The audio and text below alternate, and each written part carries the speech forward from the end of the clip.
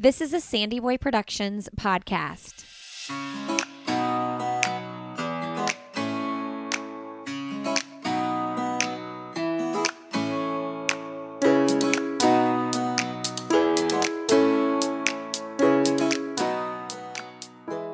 Hey everybody, welcome to Why Is Everyone Yelling with Lindsay Hine. I am your host, Lindsay. Thank you so much for being here today. This is a podcast for parents or anybody helping raise kids, and I hope that you feel a little bit of community and connection and you get some good advice and tips from the people who come on the show. Today is episode 56 and my guest is Shelby Gill. She is my sister and she teaches survival swim. She is a PediaSwim instructor. So we're going to go over what she does with kids and teaching them how to float and survive in the water, and some reasons why you might want to consider doing this for your own kids, getting them signed up. I also share a couple of stories that have happened in my own life with my kids in the pool. So I hope that this episode arms you with some knowledge about water safety and makes you feel a little bit better about keeping your kids safe in the water and taking steps to do that. Today's episode of the podcast is sponsored by Beam. If you are someone who works out on a regular basis, I would highly recommend checking out their hydration line. Their Elevate hydration powders give your body the electrolytes they crave, and when you're hydrated, your body functions the way it was designed to function. They have an Elevate Energy Mix, they have an Elevate Recovery Mix, and they also have an Elevate Balance Mix. You can just get the variety pack. My favorite in the variety pack is definitely the Recovery. It is an electrolyte powder formulated with non-GMO collagen peptides and BCAA for supportive joint and muscle health. So refreshing, has a fresh lemon taste, and I actually need to go have some right now because I did an interval workout this morning. They also have a Dream Blend, which is a nightly drink. It's like a healthy take on hot chocolate, and it has sleep-enhancing vitamins and minerals in it. I just warm up some water and a little bit of milk and have that every single night before bed, and it helps me sleep, and I hope it can do the same for you. There's nothing better than a good night's sleep. You all can go to beamorganics.com and use the code Lindsay15. That's LINDSEY15, and that'll save you 15% off your order. All right, friends, if you're enjoying this podcast, please consider leaving us a quick rating and review on Apple iTunes or wherever you're listening so that potential new listeners can check us out. That's a good way for them to find us. Okay, enjoy my conversation with Shelby. All right. Well, today on Why Is Everyone Yelling, we have a very special guest. One, she's my sister, and two, she named this podcast. So it's kind of a big deal. Welcome to the show, Shelby. Thank you. So I'm really excited to have a sister on the show. When I first wanted to start podcasting 5+ years ago, my sister Shelby were you like episode 3 on my running podcast and you're not a runner? No, something like that. Erica was there too. Yeah. But you've run a half marathon, so you can just like say you're a runner, right? Yeah, it was awful, but sure. So Shelby's my younger sister. Shelby has 3 kids. Giovanna's 11. Gunnar is 8, almost 9. Almost 8. Almost 8. And Letty is 5. Yep. Okay, so Shelby, tell us how you named this podcast, Why Is Everyone Yelling? And why are you always the person to name my podcasts? I don't know. Well, you asked me for help for both of them. But kind of for this one, there's a lot of podcasts out there. So I was trying to think of something that, was unique. And what came to my mind was, something that all parents can relate with, and like something that we've all probably said at one point with our kids. So. Well, it's funny because some people think that the Why Is Everyone Yelling is like all about the kids, but I'm like, no, it's also about me because I yell a lot. You're not a yeller. I'm a yeller. Oh, yes, I know. So when I say Why Is Everyone Yelling, it's like everyone, like not just my kids, like the entire house. Why is everyone yelling? Right. So, okay, today's topic, which this topic has been suggested by a couple people, and I don't know why we're just now doing it, but my sister Shelby here teaches rescue swim. Is that what you call it? I would say more like survival swim. My program's called Pedia Swim. Okay. And so she's been doing this for a year now? Almost 3 years. Almost 3 years? Yeah, I started in Florida, so. How has it been 3 years? I know, it's weird, but it has. Okay, so here's my first question. First of all, why did you decide you wanted to pursue this? Well, when we were living in Florida the first time, I wanted to get my oldest, she was 3, swimming lessons, and I had seen stuff about the survival type lessons online. So I found someone, she did the lesson, she loved it, she got used to it, and now she loves to swim. She always has since she was 3.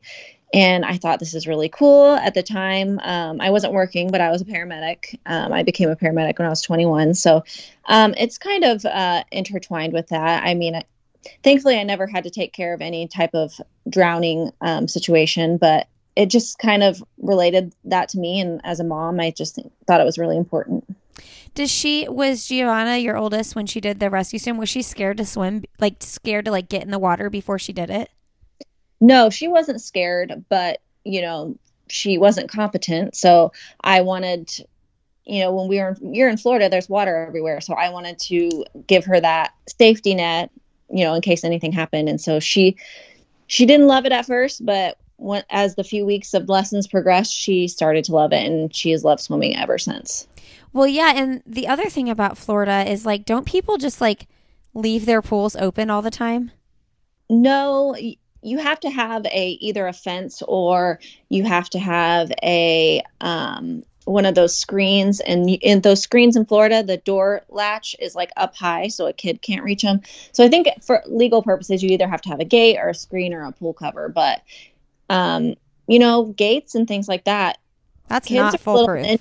They can get, if they want to get somewhere, they can get there. Or, a gate could be left open, just things like that. So, and there's canals and everything around Florida. So, yeah, there's a new build in our neighborhood. There's tons of new builds going up all the time.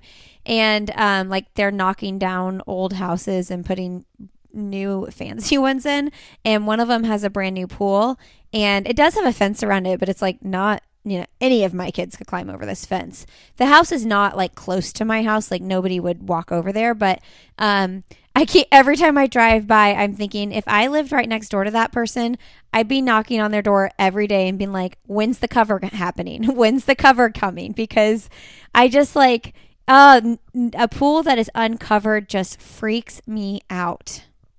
Right. And I think like the legal things about that is different for every state, but you really just have to have, I think in Indiana, one of those. But it's really important, I think, to have different layers of protection, like the cover, the fence, the door chime, all those things, because every single layer is going to protect your child more, because they're less likely to get through every single layer than if you just have one thing, which is a pool cover or a fence. Kids will get where they want to get. So the more layers of protection that you have on your pool is better, much better. Yeah, so our parents have a pool, and, we've walked through this with all of our kids not knowing how to swim, and now 2 of my 4 know how to swim. We're working on floating with my younger 2. Russell, my 3rd, he's going to have swimming down really well by next summer, like actually swimming and floating. But man, we have like them having a pool has been so much fun for our families. Like the kids play so much, but we are so careful. Like the cover does not come up, and then when the cover's closed, we actually go downstairs and turn off the breaker box as well, so that like if someone were to like flip the switch, even though the kids know they're not supposed to do it, like to open the pool cover, we just like no way, no how that breaker box is getting turned off, because it freaks me out.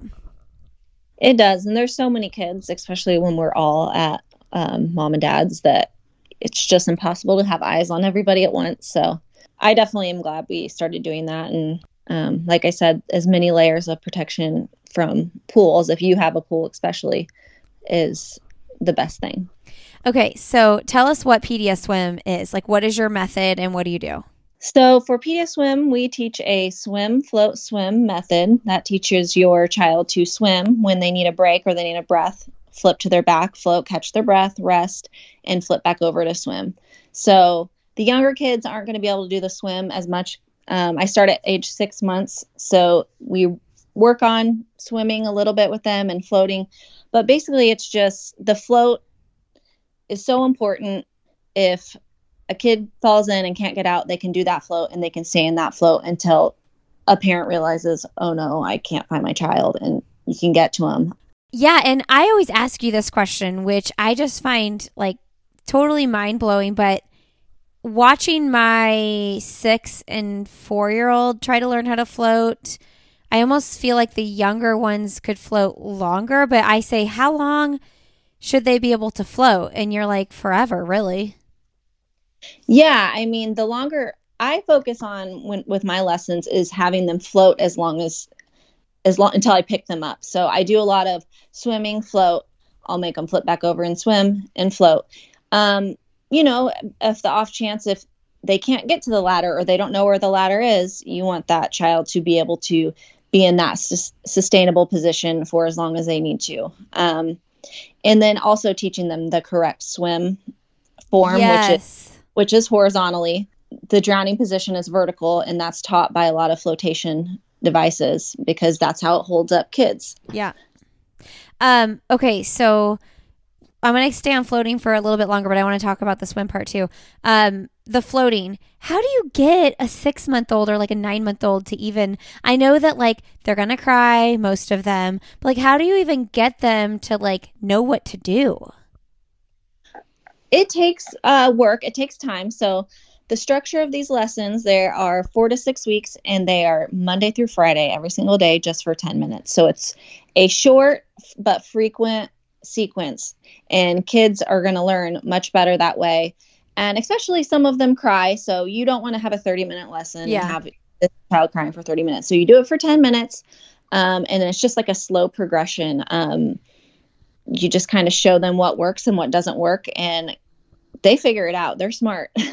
It's so crazy. I sat on my parents' back patio this past summer and watched her, like, kid after kid after kid, babies, toddlers, 6-year-olds float. What's the oldest kid that you have worked with? Probably 9. I mean, usually by 9 kids are a little bit more comfortable, but if parents want their child to have the correct swim form and that float, which is important. I mean, even older kids could get stuck in a position like at the lake, for instance, or something where they can't get to anything. So floating for older kids is important as well. Yeah, I've been talking to my boys about that too, because our oldest is 9 and I think he's a really good swimmer. I mean, he doesn't know, like, he's not super great at like doing all the forms, like if he were on a swim team or anything, but like he's strong in the water. But one thing, we've been doing lessons at the British Swim School, which I'm not like over the moon about, but whatever. The thing that they say is like, if you're like struggling, like you can't use your voice really if you're, like you said, in that vertical position. But if you can get on your back and float, you can yell for help. Like, help, I'm in the water, I need help. But if you're like struggling vertically, you don't have that opportunity to yell for help. Yeah, I mean, drowning is generally silent. You're right. And so being able to float can give them that opportunity to rest and to catch their breath and to say, I need help. And hopefully someone will hear them. But yeah, I mean, the float's really great. It really is. Yeah. So then our 6-year-old we're perfecting the float. Now I talked to you about this because I called you one day and I was like, I don't know. One of these instructors is telling him to do one thing. One of them is telling him to do the other thing. But he's really long and thin and he is really struggling to float, more so than our 4.5-year-old, who is a little, like, he's shorter and he's just a little more solid. He's getting the floating a lot better. And one of the instructors was telling my longer, leaner one to bend his knees, and the other lady told him not to, which frustrated me because I'm like, get your instructors on the same page with my kid. But tell everybody what you told me about that particular circumstance. Well, it does seem with older kids, they lean out. It does seem like it can be harder for them to float, but that's the problem with a program like me. I'm going to be your instructor, so Every you're not time. one telling you different things. So that can be, if you have a different instructor each time with your lessons, that can cause problems. But basically you just have to troubleshoot. I think I told you to have him do kind of starfish legs. Yeah. I find that to be helpful for some of my bigger kids. But you know what? There's so many different things that work for so many different kids. Sometimes you just have to try different stuff and figure out what works for each child. But yeah, that's frustrating having different instructors. I definitely recommend to people to find a survival program that is like mine. If there's one in your area, there may not be one in every area. You know, there's very few here in Indiana. But you want to find that structure where you have the same instructor and you're doing the 5 days a week. I know that's not possible for everyone. There's working parents and it just feels impossible. But honestly, if you can make that fit into your schedules for just those 4 to 6 weeks, it is completely worth it. Yeah, I mean, one of our mutual friends, actually my best friend from 5th grade, Nikki Young, she's a teacher, and so she just did it over the summer. But you got to get signed up early, especially in the summer in like colder weather states that are like winter states, because you book up so quick. Yeah, I was completely swamped this summer, and unfortunately, I didn't get to everyone. I think that's the problem in the Midwest. You know, it's a short season. We did put an above ground pool in our basement so I could expand my season. I'm still teaching right now and it's October. But yeah, those summer months when the bigger kids are out of school and, you know, I have taught a lot of teachers' kids. It's very busy during that time. And so you definitely want to start looking for someone even now for next year. At least contact them and see how they work their wait list and their signups, because I know it gets super busy. I have another friend that teaches in Indiana and she is very busy as well. So I think there's more instructors down south in Florida and Texas just because they have that long swim season basically all year. So okay, so someone's kid takes a survival class and the parent wants to practice like making sure they're staying on top of the floating. What should the parent do? So I try to get every single parent in the pool during lessons at least once so I can teach them what I'm doing. I do it towards the end, once their kid is swimming and floating, so I can teach them how I'm practicing with their kid and so they can do it correctly. So they don't get in the pool with their child and they're doing something completely different and it confuses them. So I get them in with me. I show them how to do it. I explain what we're doing and why we're doing it. And usually that helps, and then they can practice with their kids during the swim season. And I also offer maintenance, which is just once a week, which I highly recommend, especially if you aren't going to be swimming very much, because if you don't swim for 6 months and your child is 2 years old, they're going to be a completely different kid the following summer. So you're going to either need weekly maintenance or just a shorter refresher when swim season comes. Yeah, because what I imagine I would do if I did it this way, because I've done things differently, and like throwing that out there, whatever you do, it like, you know, we're just sharing this is a way to keep your kids safe in the pool. Is I'm thinking you take the class, you do some maintenance, but then you can enroll your kid in like just like a once a week swimming lesson where they're actually learning like strokes and stuff. But then you have that like survival need taken care of first. Yeah, I mean, the older kids can move on to strokes. The littler kids kind of stay at where we're at. But yeah, I just do once a week maintenance of swimming and floating. There's so many kids that need just that basic survival that I don't teach strokes. I know they can get strokes somewhere else. And right.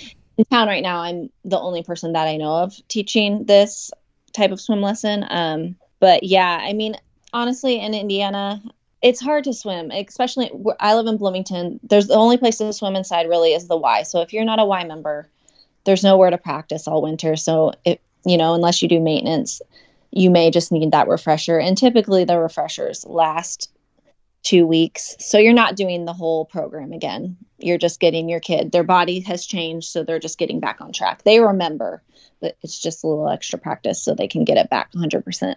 Okay, let's talk about the horizontal swimming, because this was a game changer when you taught this to Lewis, my second. I mean, he hadn't even done the survival swim, but we got him like in a position. And just so everyone knows, the reason I didn't do survival swim with Shelby is that I didn't live in the same town as her, or else I would have 100%.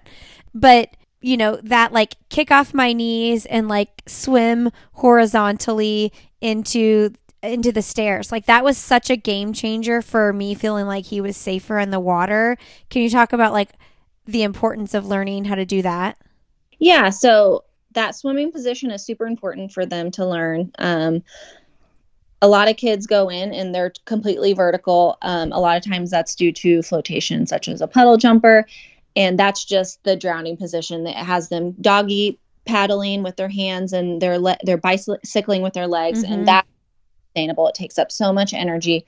And that is typically where a drowning occurs. So even if you do the swim lessons and then you stick your kid back in the puddle jumper, it's going to kind of reverse what they've learned. So I don't recommend any flotation ever before or after swim lessons, because it gives them a false sense of security. It teaches your child that swimming is fun, but they are not a competent swimmer. So they either A, think they can swim, or B, go get in the water and forget they don't have their puddle jumper on. And that's where accidents occur. So teaching them that horizontal swimming, kicking, they can swim. If they need that break, they float. So it's just super important to get them in the right swim position so they can get that float, or they can just swim out, because that vertical bicycle is just not sustainable for anyone, even an adult. I mean, treading water is hard, and that's basically they're trying to tread and they can't. So yeah, I have 2 follow-ups to that. One, and I'm past it now, but at the time and like for a year later, I was super emotional about it because I just felt like I messed up. And that was, we did have Lewis in a flotation device, and he had fun with it, whatever. And I had 2 other little kids. I had a baby and I had a 2-year-old. And I was so concerned with Russell, my 2-year-old. And there was a bunch of adults outside, and Lewis ran and jumped in the pool with the big boys thinking he had his flotation device on. My mom was standing right there and just like jumped in and grabbed him. But like, I am telling you, like, that was like one of the hardest things I've ever like experienced as a parent, because I just felt like I failed him, and like he was fine, you know, he could like maybe kind of get himself to the side, but really he couldn't. And he, you know, the boys, Marshall was there, and he knew Lewis was like struggling. And anyway, mom just jumped in with all of her clothes on. But like, what if mom wouldn't have been there? And I was like putting like Russell's, you know, swimsuit on. So, and also that's to say, like, accidents happen and we're human, right? They do. Drowning definitely does not discriminate. It can happen to anyone. It can happen to the best parents and the most attentive parents. It just happens, you know. Plenty of times you're at home and you don't hear your kid for 3 minutes and you go look for them, or, you know, when they're older, 10 minutes. I mean, it can happen to anyone, and it doesn't have anything to do with the type of parent you are. It happens to the best parents. And what you said was a perfect example of why I would never recommend a flotation. He probably was aware, if he was 4, that he couldn't swim, but he was probably been in all morning with the puddle jumper on and then just forgot that he didn't have it on. And that actually happened to one of my friends, and we were swimming with them, and his little guy jumped in. He forgot his puddle jumper wasn't on. Luckily, his dad turned around and saw him struggling and got him. But that is the perfect example of why I would never put your child from the very beginning in flotation. It just, you need to teach them the competence over confident. You don't want them to be confident in the water and not be able to swim. Yeah, but here's my caveat. Our other sister, Erica, and you can disagree with me, that's fine. Her daughter is like freaking crazy. Like, she is wild, wild, wild. And they put one on her, and I almost like, and if that little girl doesn't know how to float, I'm putting a puddle jumper on her, because she is like, she's here and gone in like 2 seconds, more than any. And I have crazy wild kids. Like, my kids are very active and like, but like, she is sneaky, and that would freak me out. That is a child who is a great candidate for survival. Yes. I mean, every child is, but if you're, and Abby has done those lessons now. So yeah, she has. So that's great. But if you have a kid and you feel that nervous about that, I would definitely do it. I mean, it's, like I said, it's the last layer of protection that you can give your kid, and it's not foolproof, these lessons. But yeah, if you have a child that sneaks away and is wild and crazy, you definitely want to look into lessons and find someone around you. And there's all different types of programs. What I would look for if you were looking for a survival program is, like I said earlier, the one that's structured, the 5 days a week for a short period of time, and they're teaching that swim, float, swim method. Hey friends, I want to tell you, I am heading down to Jacksonville, Florida for the Donna Marathon weekend. It is the weekend of February 6th down in Jacksonville, Florida. There's a 5K, a half marathon, a marathon, relay races, and this all benefits the Donna Foundation, which helps people walking through a breast cancer diagnosis, helps them financially as well as emotionally. And the Donna Foundation also supports groundbreaking research. So this is a great race to run. It's fun, but it also supports a good cause. You can go to breastcancermarathon.com and use the code Lindsay10, and that'll save you 10% off your registration for any of the races. That's LINDSEY10. I also want to let you know, if you're looking for a training plan and you want to do the race, I have half marathon training plans and marathon training plans on my website at lindsayhine.com. You can check those out there. And actually, those are $10 off right now for the half marathon plans. You can use the code Lindsay10 for that as well. And again, I will be in Jacksonville that weekend, so we're going to have a big meetup, and I would love to get to know any of the listeners on the show while we're down in Jacksonville. All right, enjoy the rest of my conversation with Shelby. Now, here's another thing. Here's another stark difference between Shelby and I. She's like anti-cry it out for her kids. Like, she's never let her kids cry it out at bedtime or nighttime or anything like that. And I've like hardcore done that, especially in the middle of the night when my kids were younger.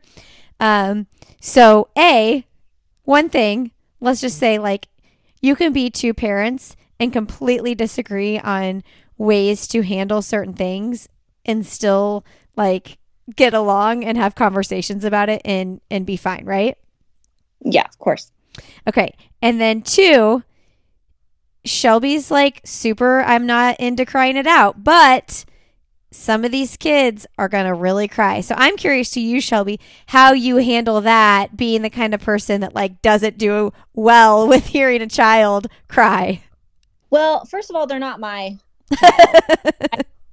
I treat every one of my students how I would want someone to treat my child. And there's going to be crying, and that's totally fine and normal. But you just have to think of what you're doing. And if they have to cry for 10 minutes for 5 weeks, but you're giving them this skill that could save their life, it is just completely worth it. I don't love it when they cry, and I do my best to play games with them while we're in the middle of lessons. And I'm always giving encouraging words, even to the babies. I'll sing them songs and stuff, but it's just something that it's hard for a lot of parents. And I tell parents, you don't have to watch, or you can step out. That's totally fine. Or you can watch. I will never tell a parent that they cannot watch the swim lesson, of course, but it's just one of those things. Like, yeah, it's going to be hard for certain parents to listen to their child, but I just think this is going to be a lot easier to hear than if something to withstand than if something happened to your child in a drowning accident. Yeah, and even if like they survive a drowning accident, like the scars from all of that will be so hard. Yeah, I mean, it's just, 800 kids in the US die of swimming. And I just think that's 1,600 parents that are living with this now a year. So it's just, you have to put it in perspective. I did not teach my own kids. Our first instructor in Florida taught Giovanna, and then the lady who I trained with taught Letty and Gunner. So I had no desire to teach my own kids. That'd be really hard too, because it's like, mom, they're like not going to listen like they would to another instructor. Exactly. They act different for your parent. And not to say I couldn't teach them, but, you know, Letty was younger when she learned, and she cried the whole time. And I was there. I was watching. Did you hate it?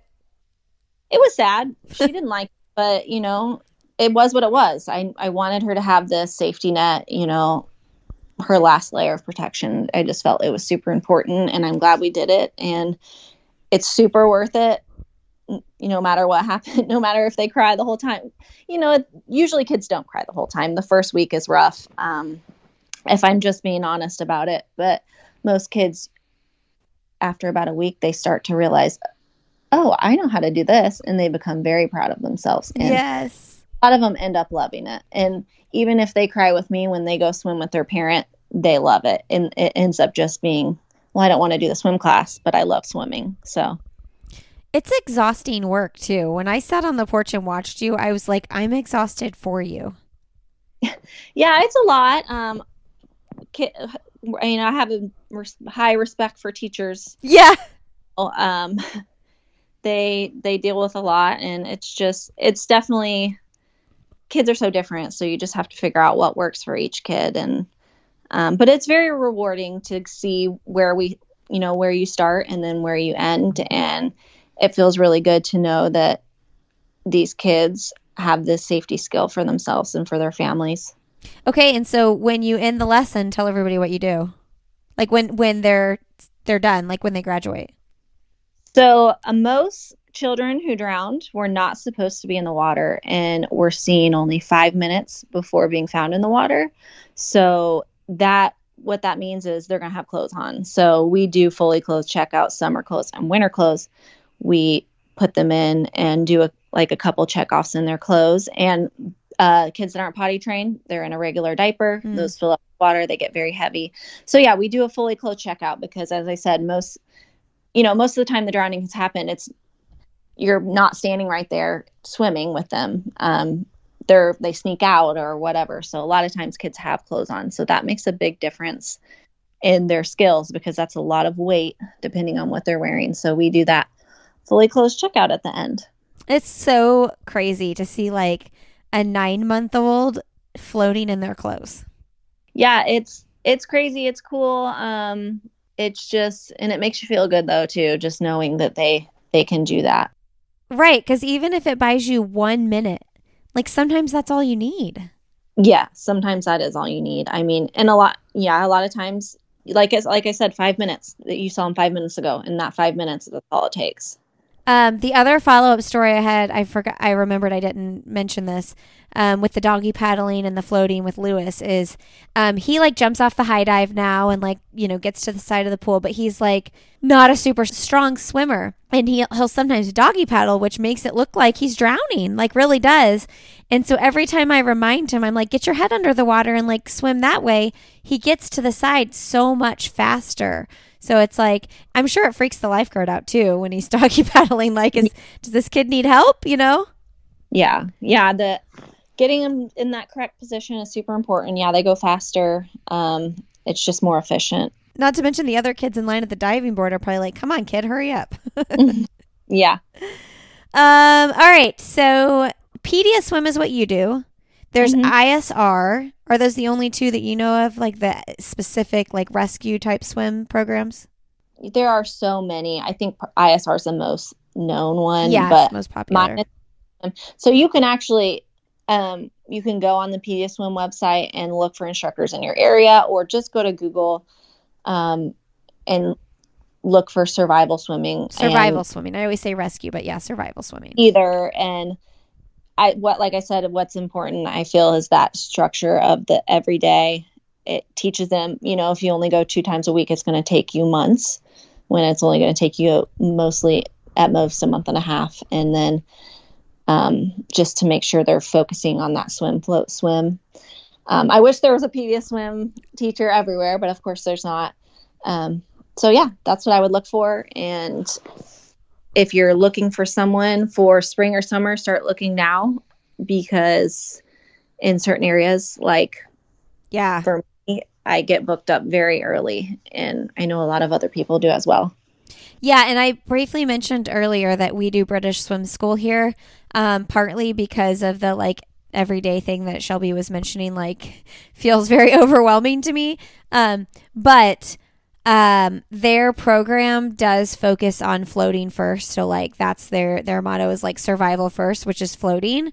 I will say once a week doesn't feel like enough. I think like at least like 2 to 3 times a week probably would feel a lot better. And then my other problem with the British Swim School and other swim programs, like, and especially as someone on their like 4th kid, right? Like I don't need to get in the water with my 2-year-old and like play games with a swim instructor and my 2-year-old. Like I don't care to do that. I'm not interested in that. I just want my 2-year-old to be safe. So that's what, and I get it. Like if it's your first kid or even second kid, maybe like you want to do those, or maybe your 3rd or 4th, whatever. Maybe you want to do those, like get in the water lessons and just play games with your kids. But like, I have no interest in that. I don't want to spend time doing that. You know what I mean? Right. Yeah. I feel like that's more of like things that people do in Mommy and Me class. Yeah. Which I don't necessarily recommend. The 4 to 6 weeks, I will say, goes by so fast. So it sounds like a long time. But if not necessarily you, but if a person could just commit, rearrange their schedule just for that short amount of time, that's it. And then you'll be done. And then if you would like, which I highly recommend, is to do maintenance if you cannot practice. But yeah, I mean, I know that sounds daunting. It's just, I feel the best structure for them to learn. It's consistent. It's short. Like you said, 1 day a week is not enough. If you had, it doesn't feel like it. No. With British Swim School, you would been done a long time. Exactly. Yeah, we'd have just been done with it. So it is, in my opinion, worth it. I know it can't work for everyone. If you're a single parent or you're 2 working parents, that makes it hard. But if grandma's around, you know, use people to your advantage for, you know, that kind of stuff to get them to those swim lessons. And don't tell us people that don't have grandma around that you have that availability, because we get really jealous. Yeah. Well, sorry, I have mom all to myself now. But even when I lived in Indiana, our mom, we were like an hour, it's like an hour 20 really when it's all said and done, from our house. So though we got to see my parents quite a bit, it's not like they lived down the street and my mom could just pop over for 30 minutes or, you know, or like run and grab the kids from school or something like that. So, yeah, that's a really, man, sometimes I'm really sad we moved for that reason. Well, as you know, she lives like a mile away from me, so I see them all the time, and they help. Mom and Dad help me, mostly Mom, with like driving the kids to school and stuff. So no, I know. I've thought about it a lot since we moved, which we didn't have that everyday experience like you do with Mom and Dad anyway in Indy.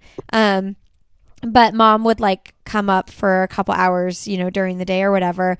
But I was thinking about people, which I've met tons of people here in our neighborhood who's like, parents live in the neighborhood or they live right up the street. And I'm like, what a different grandma experience that is, you know, like. And, you know, I have some grandparents that bring their grandchild to swimming lessons every single time or almost every single time. And that's like a big commitment. I'm like, you're a great grandma. A lot of work. Well, and it's just, I mean, I'm harping on it because I'm so glad we moved to North Carolina. I'm like really enjoying being here, but yeah, it's just a different experience when you're not next to your family. But yeah, I mean, it's not like our mom was like babysitting. Like she's not one that like babysits all the time, but she's just available is a good way to put it. Yeah, and she likes to help more now that the kids are older. She doesn't do babies. Yeah. All right, Shelby. Well, what is something professionally or personally that you would like to do that you haven't done yet? I am a registered nurse, and I don't have my bachelor's degree yet. So I'm working on that. I think that's the most important thing right now, that I'm looking for a school to get in for that. And that's really it. I mean, I don't even know if I'll use it because I'm enjoying teaching swim. So why do you want to get it if you won't use it? a lot of hospitals require it if I ever wanted to work in a hospital. So I just want to get it. That way, if I decide to go back to a hospital job, I'll be ready to go. Okay, that's professionally. What about personally? Well, I would like to redo my kitchen. Oh, no, that's good. That's fun. We're going to try to do that. We did our fireplace, and we're going to try to work on the kitchen as soon as Seth gets back in December. So that's our big project. Okay, what's the best, most recent book you've read? I have not read a book in a long time. I'm sad to admit, because I like to read. Yeah, I know. You used to read all the time. Well, it doesn't even have to be a recent one. Just give us a book recommendation. The best book I've ever read, because it is nonfiction, and I literally can't believe it, is Unbroken by, what is that? Louis. Well, I think it's Ellen Hilderbrand, but it's about Louis I can't remember his last name. Zamperini. Yeah, Louis Zamperini. That is the best book one of the best books I've ever read. It's crazy because it's the ghostwriter lady wrote it, but it's based on his true story life, and it is literally incredible, and you should read it if you like to read books. The other books I like, and the movies, and this is really cheesy, but I loved the Twilight books when they came out, and I like to watch the movies. Okay, so I remembered that about you. And recently on I'll Have Another, someone recommended the series called Throne of Glass. Have you heard of it? No. Okay. It's like maybe young adult, maybe not, but it's like in that genre, like maybe Twilight meets Game of Thrones type stuff. So I feel like you would be into that. I'll look into it. I think part of it is I like to have I start reading a book on my Kindle and then I forget about it. I need to just have the real book. Like, the Kindle is so convenient, but I just forget about the book. And because I started reading Little Fires Everywhere, I've like all these little books that I have been recommended to me, and I just stop. I forget, and I'm busy. I have 3 kids, and that makes it difficult sometimes. And your husband's overseas. Yeah, that's the part that you failed to mention. He's a contractor overseas.